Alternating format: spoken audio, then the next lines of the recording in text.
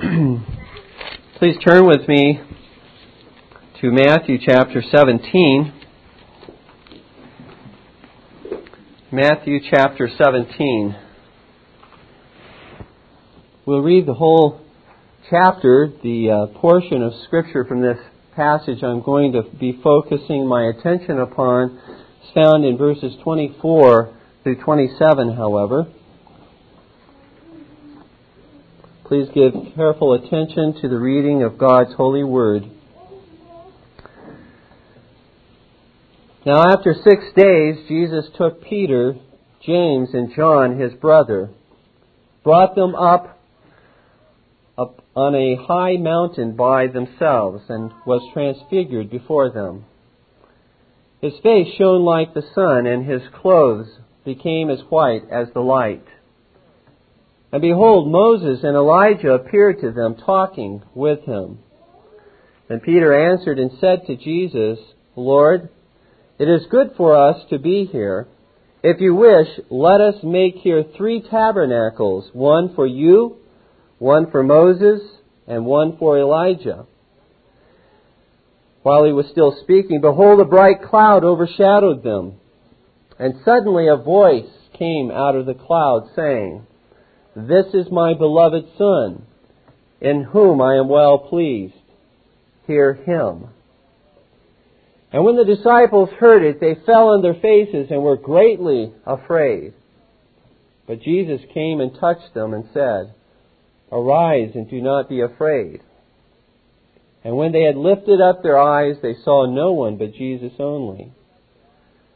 Now as they came down from the mountain, Jesus commanded them, saying, Tell the vision to no one until the Son of Man is risen from the dead. And his disciples asked him, saying, What then do the scribes say that Elijah must come first? Then Jesus answered and said to them, Elijah truly is coming first and will restore all things. But I say to you that Elijah has come already. And they did not know him, but did to him whatever they wished. Likewise, the Son of Man is also about to suffer at their hands. Then the disciples understood that he spoke to them of John the Baptist. And when they had come to the multitude, a man came to him, kneeling down to him and saying, Lord, have mercy on my son, for he is an epileptic, and suffers severely. For he often falls into the fire and often into the water. So I brought him to your disciples, but they could not cure him. Then Jesus answered and said, O faithless and perverse generation, how long shall I be with you? How long shall I bear with you? Bring him here to me. And Jesus rebuked the demon, and he came out of him. And the child was cured from that very hour. Then the disciples came to Jesus privately and said, Why could we not cast him out? So Jesus said to them, Because of your unbelief. For assuredly I say to you, if you have faith as a mustard seed, you will say to this mountain, Move from here to there, and it will move. And nothing will be impossible for you. However, this kind does not go out except by prayer and fasting. Now, while they were staying in Galilee, Jesus said to them, The Son of Man is about to be betrayed into the hands of men, and they will kill him. And the 3rd day he will be raised up. And they were exceedingly sorrowful. And when they had come to Capernaum, those who received the temple tax came to Peter and said, Does your teacher not pay the temple tax? He said, Yes. And when he had come into the house, Jesus anticipated him, saying, What do you think, Simon?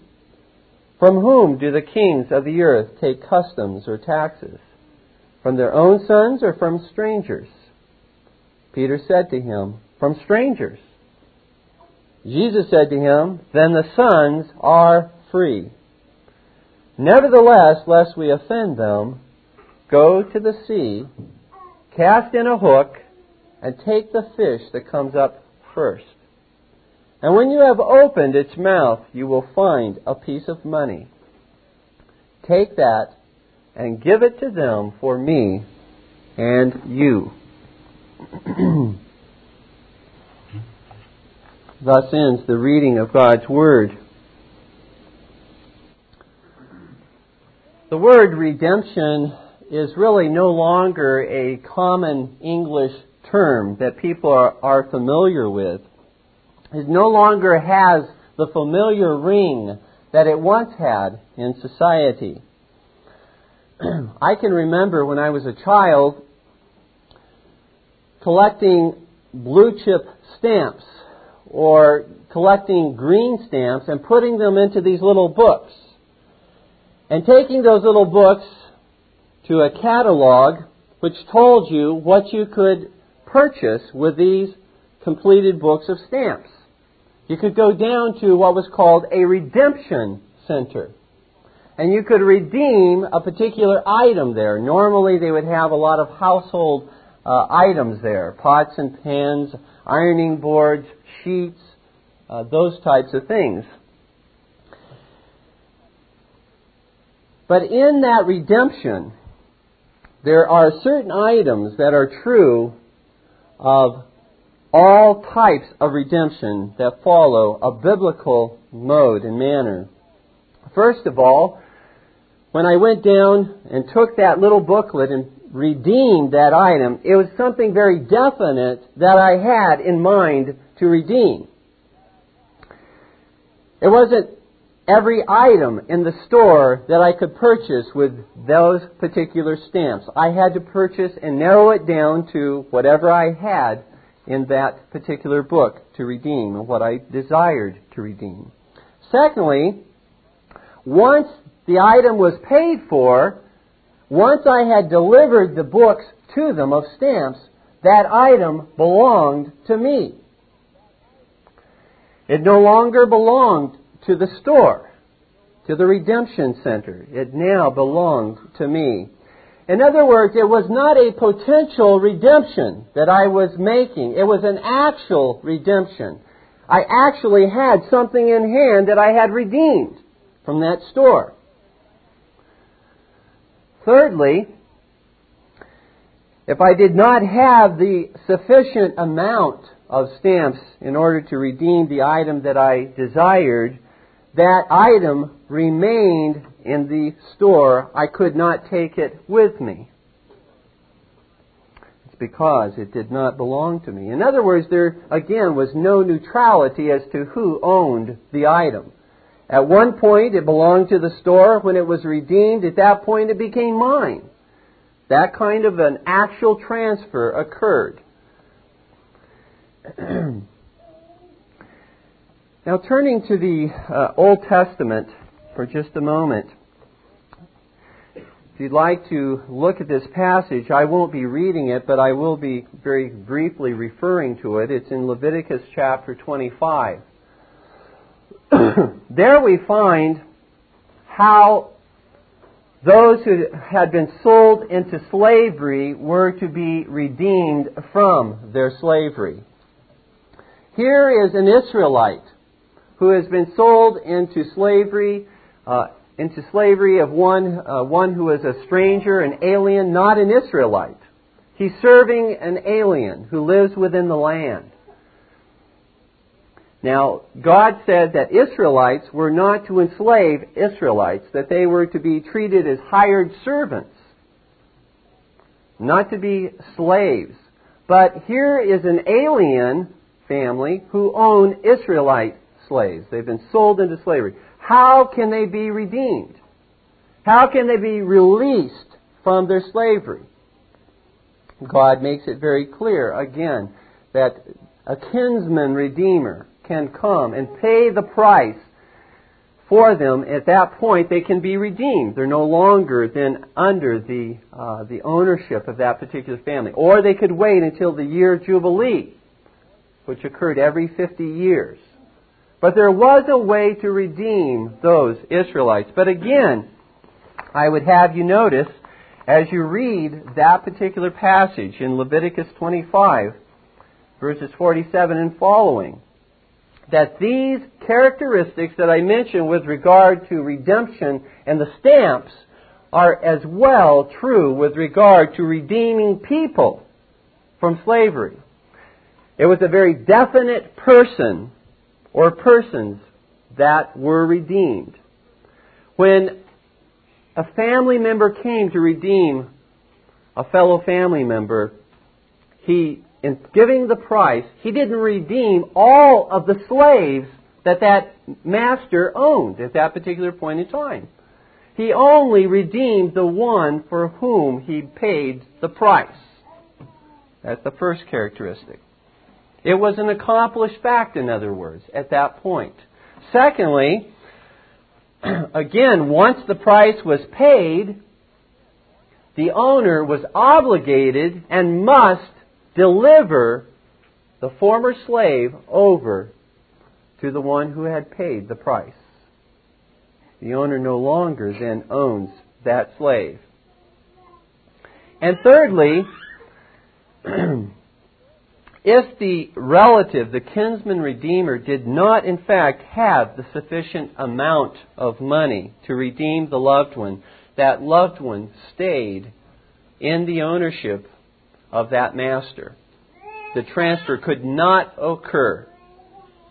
So there was no hypothetical, in that particular society, nothing that we would know as a hypothetical redemption, where the slave didn't know, to whom do I belong? Am I free? Am I a slave still? He knew, because either the price was paid or it wasn't paid. Very clear. Now this is the background. When we start talking about redemption in the New Covenant, this is the background that we must continuously go back to understand what our redemption from sin means, what Christ accomplished for His people. And you might think, what a strange passage in the New Covenant to go to. Matthew chapter 17, verse 24. This account between the Apostle Peter and Jesus, and where this miracle occurs, where Christ commands Peter to go and catch a fish, and in the mouth of that fish he would find the necessary money to pay the temple tax. But this is a passage, dear ones, about redemption. A very clear passage once we see the significance of all that's in here. One which I pray will cause your heart to rejoice. It's interesting that as the skeptics look at this particular passage, certainly they're trying to, in various ways, minimize the miracle that occurred here.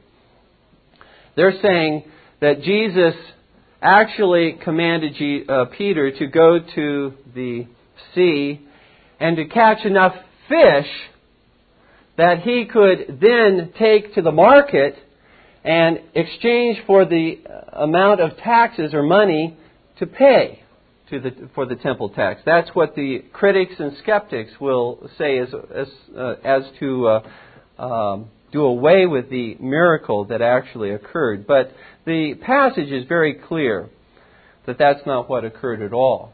This was miraculous. And it is simply another sign and wonder that the Lord used to direct His people's attention to the fact that He is the sovereign Lord and Savior, that He controls all things. And so this is a testimony to Christ's deity, His sonship, that He is the Son of God. But it has a very particular spiritual message for us, God's people, as well. And we want to look at that this Lord's Day. Just a little bit of background now as we look at this passage. The Lord had been ministering outside His new headquarters in Capernaum. And while He was gone from Capernaum, there had come due the temple tax. which God had commanded Moses to collect in order to carry on the sacrificial ministry of the temple. And it was this particular temple tax that was now overdue, apparently. Jesus now returns to Capernaum, and these who collect the temple tax come and say, "Doesn't your master pay the temple tax?" Now, we need to understand something about this temple tax if we're to understand the passage. So we need to go back again to the Old Testament. And it comes from the passage which Elder Domes read from Exodus chapter 30. So if you'll turn back there with me, Exodus chapter 30, verse 11.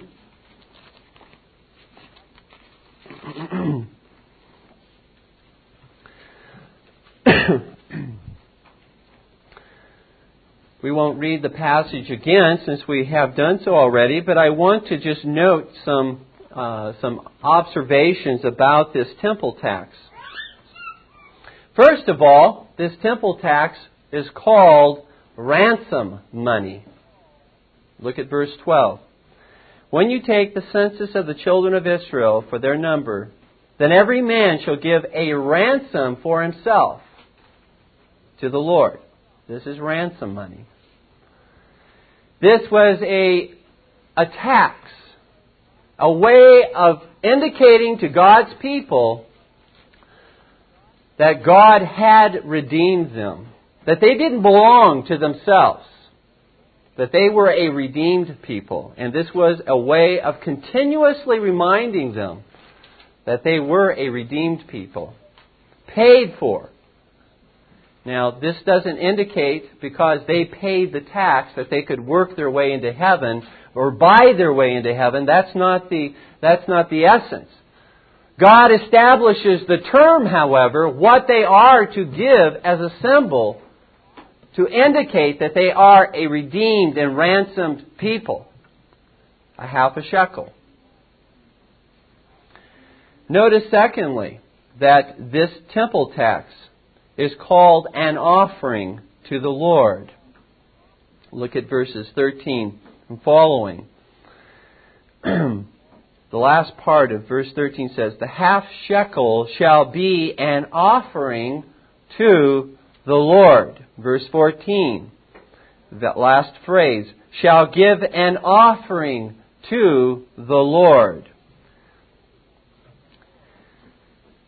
As well as verse 15, "when you give an offering to the Lord." 3 times. This is an offering to the Lord that is paid instead of one's own life being destroyed as it should have been destroyed. This is a way of indicating that they have been ransomed. This is an offering to the Lord because God was the one who had redeemed them.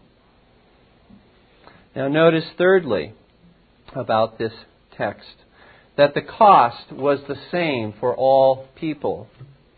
It was a half shekel. Whether rich or poor, they all paid the same amount.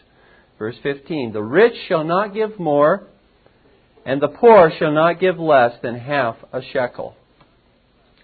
God indicating that none of you deserve to be redeemed by God. None are less redeemable. None are more redeemable. You have to all be redeemed at the same cost that I establish as God, as Jehovah. There are not some who are more righteous than others, and it takes a lesser price because you have more works of righteousness. Nor some who are more wicked, and the price has to be greater in order to redeem you. No. God is saying through this that all, great or small, rich or poor, male or female, everyone has to be redeemed at the same price. Finally, from this text, fourthly, the text says it was an atonement or covering for sinful people. Verse 15. The last phrase says, "to make atonement for yourselves." Again, in verse 16, "and you shall take the atonement money of the children of Israel, and shall appoint it for the service of the tabernacle of meeting, that it may be a memorial for the children of Israel before the Lord, to make atonement for yourselves. This was atonement money, as it were, indicating their need for atonement, for a covering because of sin. Now, the purpose, the immediate purpose for which this was used, it went into the treasury and was used to supply all of the needs for the tabernacle, and was used subsequently after the temple was raised up to supply the needs for the temple, so that the sacrificial priestly ministry could continue amongst them. And certainly from that particular principle, we see the need of God's people paying for, supplying the needs of the minister, so that the gospel can go forth, so that you can be enriched with the Word of God, so that you can grow in the knowledge of Jesus Christ.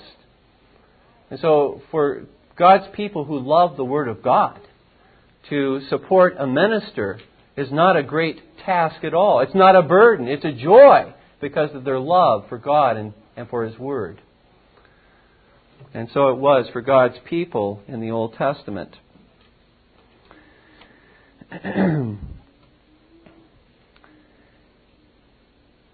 And so as we turn back to Matthew chapter 17, verse 24 and following, back to our text, it is this very same temple tax that God uses to reveal to Peter and to us that it is only Christ who can pay that debt for us.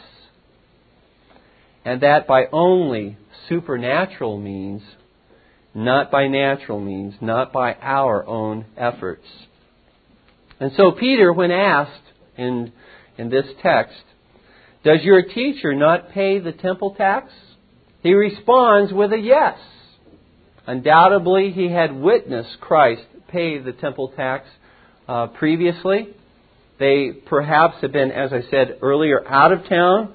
The temple tax became due. Now those who collect come and ask, doesn't your teacher pay the temple tax? Now Jesus, being omniscient, knew that this conversation had gone on between Peter and these who collected the taxes. And so the Lord asked Peter, what do you think, Simon? From whom do the kings of the earth take customs or taxes?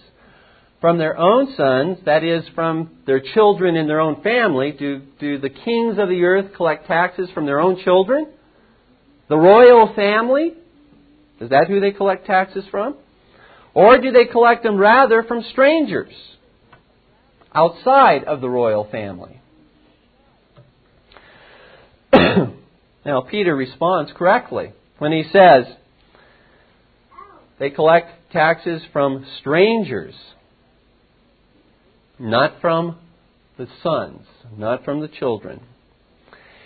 Therefore, at Peter's response, the Lord says and declares in verse 26, then the sons are free. That is, then the sons are exempt from the tax. Now, what is Jesus saying? What Jesus is saying is, I am the Son of God. I am under no obligation to pay this tax because I am the Son of God. I'm the Son of the Almighty King. That's my Father's house that they want to supply with these funds, the money to go to supply the needs of my Father's house. You remember how Jesus said to the Jews earlier, do not make my Father's house a house of merchandise. And so Jesus is simply saying, I'm under no legal obligation to pay this particular tax. I'm a son. Furthermore, we know that Jesus was under no obligation to pay this particular tax because of what this tax implied and meant. It was a ransom. It was for sinners, not for someone who is sinless, not for someone who had committed no sin, was perfect in righteousness and holiness. He was under no obligation at all to pay that tax. And so the Lord continues in verse 27. And we read the following. Nevertheless, Jesus says, lest we offend them, go to the sea, cast in a hook, and take the fish that comes up first. And when you have opened its mouth, you will find a piece of money. Take that and give it to them for me and you.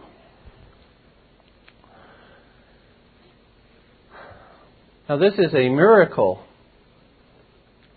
A wondrous miracle. Jesus knew whether he knew which fish had a coin in his mouth or whether the Lord put the very first fish that he caught, put that coin into his mouth, we don't know. So whether it was a question of Christ's omniscience and just knowing which fish had this coin, or whether it's a question of His omnipotence in creating a coin, perhaps even a fish. That's not essential. There was a miracle that occurred in this particular case.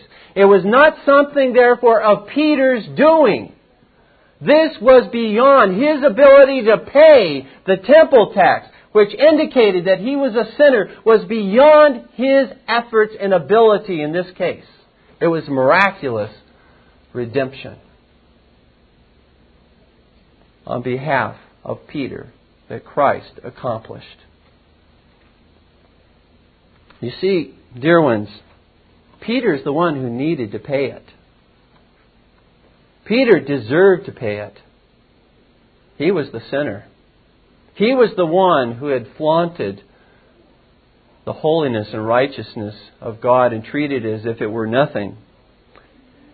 It was the Lord of glory who humbled Himself and paid for Peter's ransom. And in so doing, the Lord Jesus says, take that money, give it to them for me and for you. He didn't deserve, or he was not obligated to pay it. But pay it, He did. Pay it, He did. For Peter and for Himself. You see, the Scripture teaches in 2 Corinthians 8:9, for you know the grace of our Lord Jesus Christ, that though He was rich, yet for your sakes He became poor, that you through His poverty might become rich. That through His poverty, through His humbling Himself and going to the cross, that's His poverty.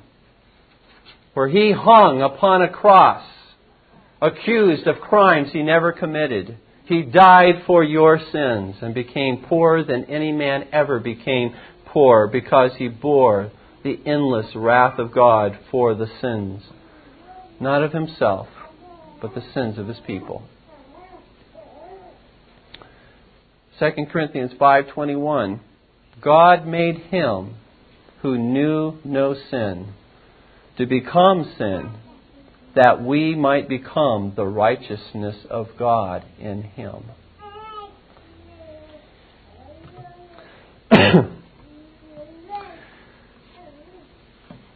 You can see the theme of this particular text clearly at this point.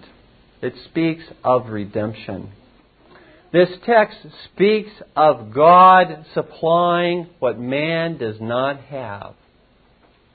It speaks of the need of a miraculous supply, because the cost is infinite. It's our sin. The judgment is infinite. It requires the sinless Son of God to accomplish this redemption, the cost of His own life. We're not talking about, dear ones, when we talk about redemption, we're not talking about some theoretical issue with little or no practical consequence or significance to you. Simply an issue for theologians to hammer out in their ivory towers. We're talking about something that is intensely practical to every child of God. To know beyond a shadow of a doubt that they have been redeemed by the precious blood of Jesus Christ. They belong to God. They no longer belong to themselves. They no longer belong to Satan. They no longer belong to the state. They don't belong to whatever human institution there may be upon the earth here. They belong, in essence, to God. It does not mean that they do not have responsibilities that God calls them to fulfill while they're here on earth to the various institutions which He has established. But in essence, they belong to the Lord God. You see, nothing in all of life really could be more important to you than to know of your redemption in Christ and all of its implications. Let me simply give to you now, I want to develop this idea, concept of redemption just a little bit more. There are two essential views with regard to redemption that I would like to talk about with you today. This first view would be summarized this way, that Christ came to die for all sinners in order to potentially redeem them from sin and hell, only awaiting the faith of that sinner to make the redemption really true. In other words, the first view says the redemption is not accomplished. The redemption is only a potential hypothetical redemption until there is faith. And when there is faith, then the redemption is an actual redemption. That would be the Arminian position. The second view is that Christ's death as a substitute in the place of certain sinners actually, factually accomplished redemption. The sins of all those for whom Christ died were indeed paid in full. Every single last one of them was paid in full, so that nothing at all can be added to that price. In fact, to try to add to that price is to do despite and scorn to the precious blood of Christ, because it was sufficient. To try to add to something that's already sufficient is to say it was not sufficient. And so as believers, when we continue to, as it were, save ourselves or to make ourselves more acceptable before God, God, I'm going to continue working because I know I really haven't been and shown myself to have been one who needed to be redeemed or longed to be redeemed. But maybe if I just work hard enough, I'll be able to show you that I really do believe this truth. But dear ones, again, realize that Christ has redeemed us not because we were lovely or lovable, but He set His love upon us to redeem us. And so the question becomes essentially, was Christ's redemption for sinners actual, factual, and real? Or was it rather potential, hypothetical, and provisional? What do the Scriptures teach? Turn with me to Hebrews 1:3.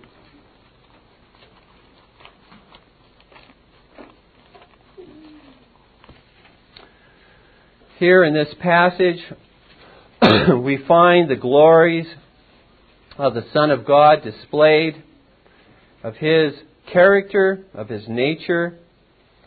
And it says in verse 3, who being the brightness of His glory, of the Father's glory, and the express image of His person, and upholding all things by the word of His power, when He had by Himself purged our sins, sat down at the right hand of the Majesty on high. Another version states it this way: when He had made purification of sins, He sat down at the right hand of the Majesty on high. Was purification of sin through Christ's death a potential reality, or was it an accomplished reality according to this text? He didn't sit down waiting for His sacrifice to purge people of sin. It says when their sins were purged, when their sins were cleansed, He sat down at the right hand of God. What does the resurrection of Jesus Christ mean, dear ones? If it doesn't mean that the sacrifice which He offered upon the cross was accepted by the Father for all of those for whom Christ died. If there had been one sin that had gone unpaid for by Christ, He could not have been raised from the dead. One single little solitary sin had not been paid for by Jesus for those people that He intended to die for. He could not have been raised. That's what His resurrection indicates. That it is finished, the work that Christ came to accomplish for His people. Hebrews 9:12, one last passage. Hebrews 9:12.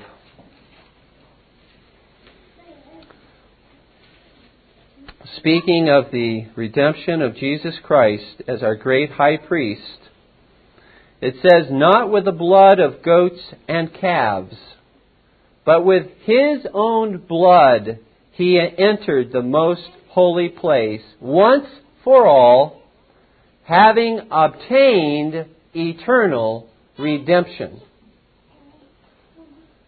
Now, this is not clearly a hypothetical redemption. This is an eternal redemption. It's not a provisional redemption. It's an eternal, accomplished redemption. He obtained it. And it lasts forever and ever, and it never loses its effect. The cost of Christ's blood, dear ones, cannot be diminished in the at all.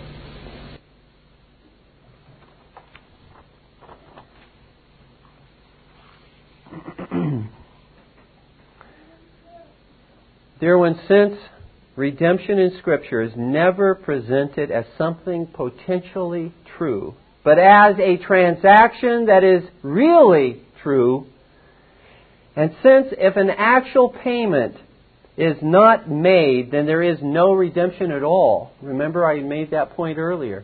If the sufficient cost is not paid, it's not as though it's a hypothetical redemption. It's as though there is no redemption at all. And so as we read the various passages that talk about Christ redeeming us from the curse of the law, in Galatians chapter 3, there's nothing in that that's hypothetical. There's either redemption and payment for those sins. They've been purged. And Christ has either obtained eternal redemption for His people, or there is no redemption at all. None. There's no neutrality, no in-between position that the Scripture leaves us with at all. And so who did Christ come to redeem?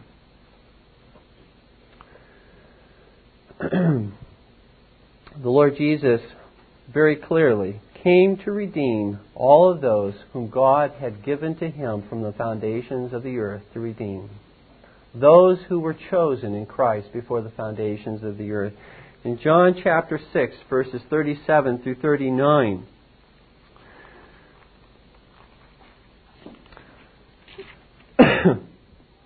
all that the Father gives me will come to me, and the one who comes to me I will by no means cast out. Dear ones, grab a hold of these promises this day.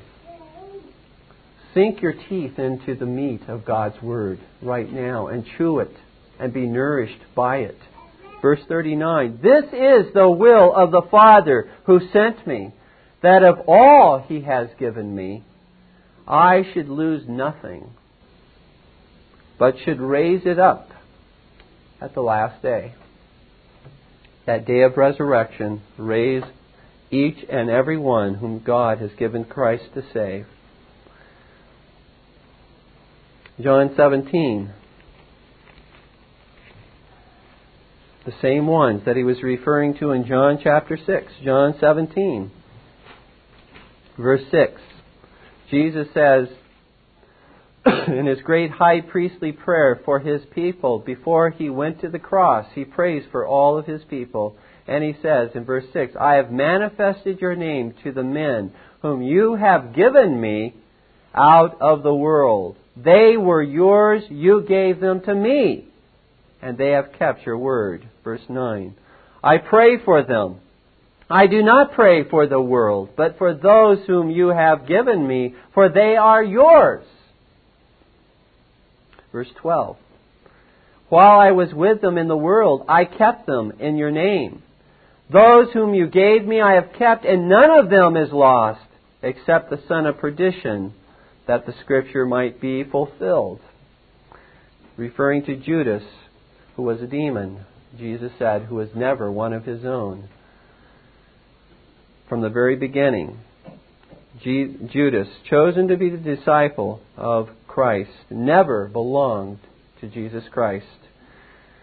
It's one of those kinds of indications, I think, that comes to us as a warning. Never to glory in and to be assured of our salvation, but never to take our salvation for granted. Here is one who is that close to Jesus, but never truly belonged to Him.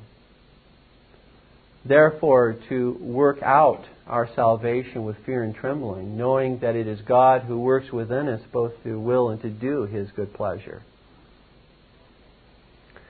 Well, was Jesus in John 17 only praying for His disciples, the apostles? Verse 20, I do not pray for these alone, but also for those who will believe in me through their word. Verse 24, Father, I desire that they also, whom you gave me, may be with me where I am, that they may behold my glory which you have given me, for you loved me before the foundation of the world. And so Jesus distinguishes, according to His discriminating love, His sovereign love, He distinguishes between those He came to redeem and those He did not come to redeem. Matthew 1:21 says, His name shall be called Jesus, for He will save His people from their sins. John chapter 10, I am the good shepherd. The good shepherd gives his life for the sheep. Not for the goats, but for the sheep. And then He says to the Pharisees immediately afterwards, you do not believe because you are not my sheep. Well, if He came to lay down His life and to give His life for the sheep, and the Pharisees or the Jews He was speaking to are not His sheep, that would indicate He didn't come to die for them. John 15, greater love has no one than this, than to lay down one's life for his friends. You are my friends if you do whatever I command you. Acts chapter 20, verse 28. Therefore take heed to yourselves and to all the flock. Paul gives warning and admonition to the elders. To all the flock among which the Holy Spirit has made you overseers, to shepherd the church of God, which He purchased with His own blood. Ephesians 5:25. Husbands, love your wives, just as Christ also loved the church and gave Himself for her. Revelation 5, verses 9 and 10. And they sang a new song, saying, you are worthy to take the scroll and to open its seals, for you were slain and have redeemed us to God by your blood out of every tribe and tongue and people and nation, and have made us kings and priests to our God, and we shall reign on the earth. Dear ones, if Christ died to redeem only His church, why then does the Scripture speak in other passages of Him dying for the sins, or coming as the Lamb of God to take away the sins of the world, or being a propitiation for the whole world, or being given as a ransom for all? Why do we find passages like this in the Scriptures? Well, very simply, without going into a whole lot of detail, God wants to make it absolutely clear that He is not the God of the Jews only. That He is the God of Gentiles. And people all over the world, not in simply this one area and part of the world, are His people. But He has His sheep. In other folds, will bring them into this fold. And He will be the shepherd over all of them. Dear ones, Christ did not have a potential love for you. Nor did He lay down His life as a potential price for your redemption. He died for you as His church. But I want to make it absolutely clear to you, He died for you individually as well. Person by person. You are not simply a part of a nameless, faceless mass of people for whom Christ died. He died for you. He died for every one of you who put your faith and trust in Him. You belong to Him as individuals. You are the apple of His eye.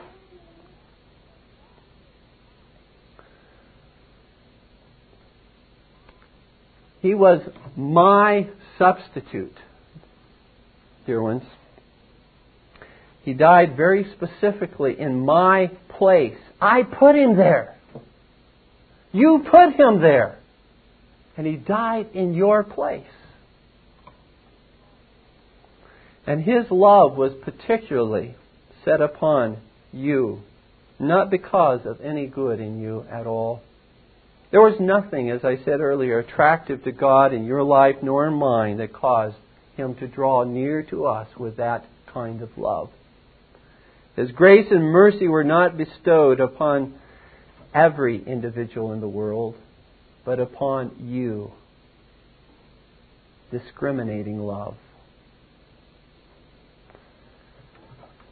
And in spite of all of my contemptible pride and rebellion against Him, and all that He calls holy, He died in my place. So, dear ones,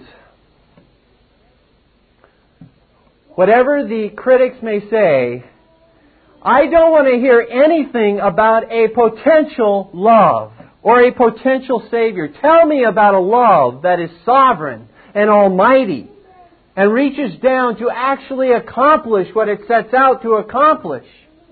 To save those upon whom that love is set. Don't tell me about an impotent love that simply desires my salvation, that wishes or hopes for my salvation, but can do nothing to accomplish it. Don't tell me about a redemption that means nothing and that accomplishes nothing until I make it mean something by my supposed faith or repentance or good works. That's simply to pour contempt on the precious blood of Christ and imply that it's not pure enough or powerful enough to save me. Or that His life was not sinless enough to actually pay for all my sin in full. Or that God did not consider the life of His only Son a sufficient price to redeem me until I make that redemption real by my will, by my faith, by my cooperation. Away with all such man-exalting ideas. Give me only Jesus, dear ones, and His invaluable blood that was shed for me, and I know and need never doubt again that I am loved forever. that I'm redeemed forever, purchased with the infinitely precious life of God's own dear Son. Who in all of the universe, dear ones, is ever going to offer God something more valuable than the life of Christ so as to take us from His hand? Absolutely no one. It's unthinkable that there exists anyone or anything so valuable as God's own Son. And you know, dear ones, the fact that I was redeemed at that price, the price being God's own dear Son, does not mean that there's something special about me. It only indicates how heinous my sin is in God's sight, that it required the Son of God to lay down His life for me in order to pay it. We had an older lady in one of the congregations I pastored who really had difficulties because of her love of animals. Difficulties with the fact of all the sacrifices in the Old Testament. Sacrificing these poor innocent little sheep and goats and things like this. And she just couldn't understand why God would put to death all these animals. She was very concerned about this, of course. Well, it opened up a wonderful opportunity to show her and to demonstrate to her the fact that we as sinners, it is our lives that should be taken. It is our life that should be, our blood that should be spilt. It is we who deserve to be there. But God is showing His amazing grace and love even in the Old Testament through the sacrifice of all of these animals and pointing to the fact that His Son was to come to end all of that once and for all. Where is boasting in the supposed worthiness of my life when I understand this concept of redemption? Where is pride in anything good that I can offer to God? It is consumed into dust and ashes in the presence of the cross of Christ. It is the gracious God of love alone that can be exalted and magnified when we properly understand biblical redemption. Dear ones, the redemption of our miserable body and souls did not win God's love. God loved us while we were yet His enemies. It was not the fact that we finally were redeemed and then God began to love us. He set His love upon us while we were enemies and we were chosen in Christ before the foundation of the world. What can separate us, therefore, from the love of Christ Jesus? If God has given His Son for us, won't He provide everything else that we need?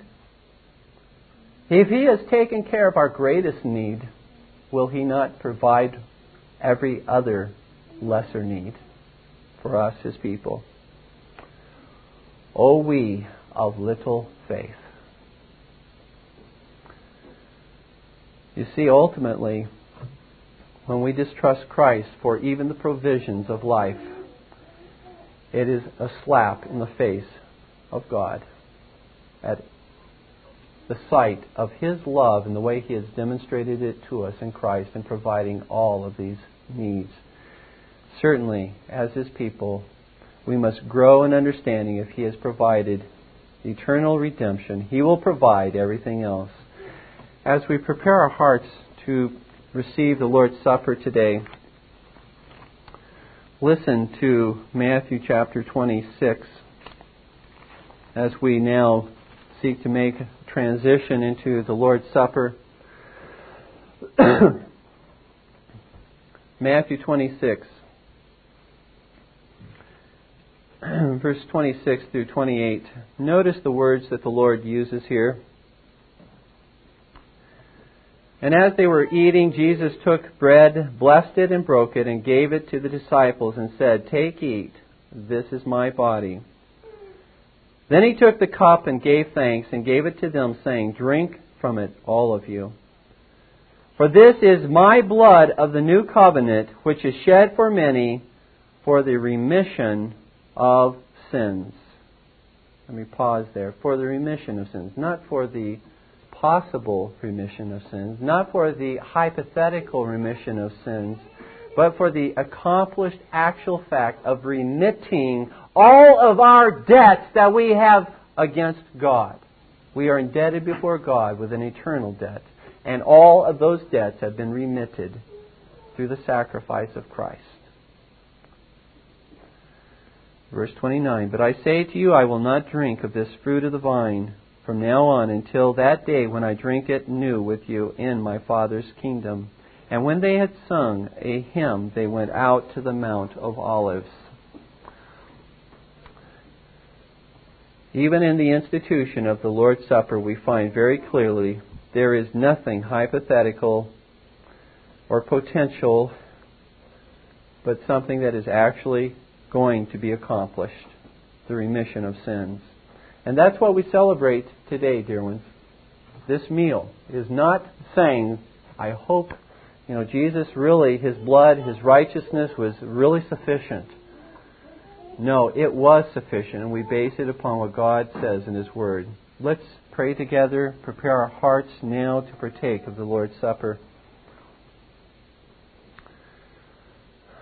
Our Heavenly Father, we come to You as Your people, great sinners, but greatly loved,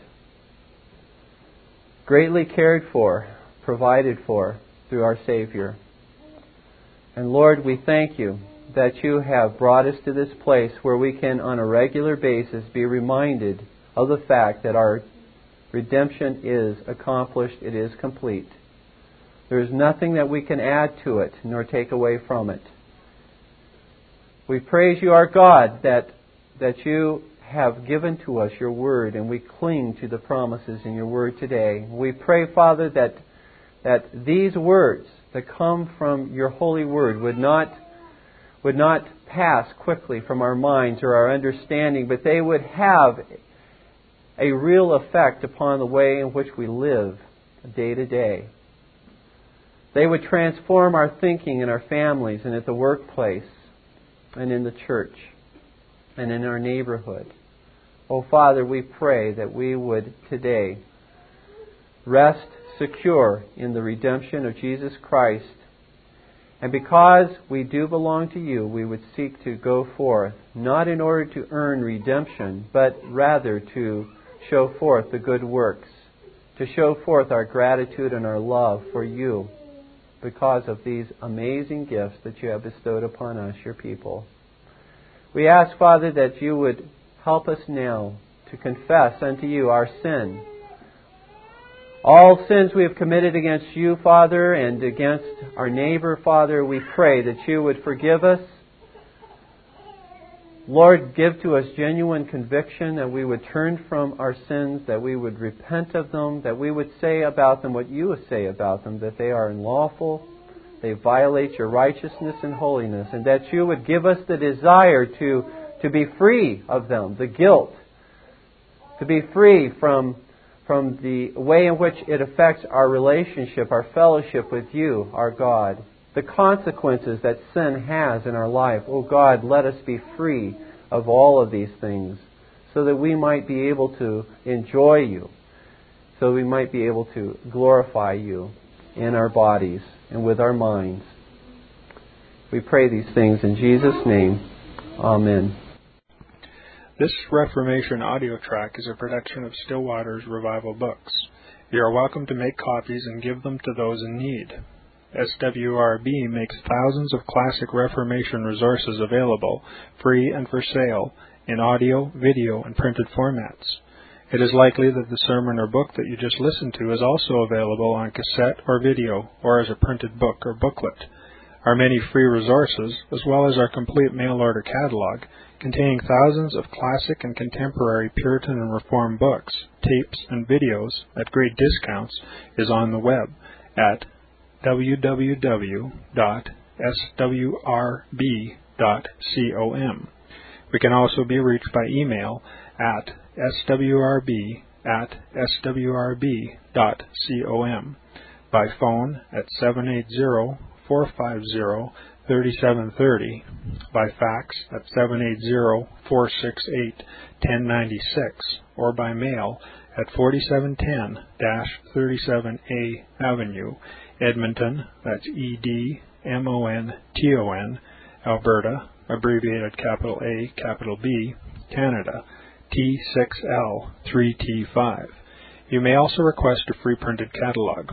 And remember that John Calvin, in defending the Reformation's regulative principle of worship, or what is sometimes called the scriptural law of worship, commenting on the words of God, which I commanded them not, neither came into my heart, from his commentary on Jeremiah 7:31, writes, God here cuts off from men every occasion for making evasions, since he condemns by this one phrase, I have not commanded them, whatever the Jews devised.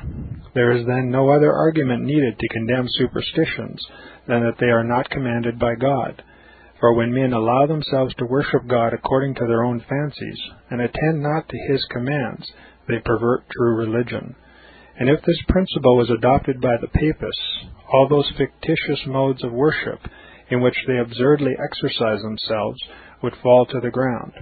It is indeed a horrible thing for the Papists to seek to discharge their duties towards God by performing their own superstitions.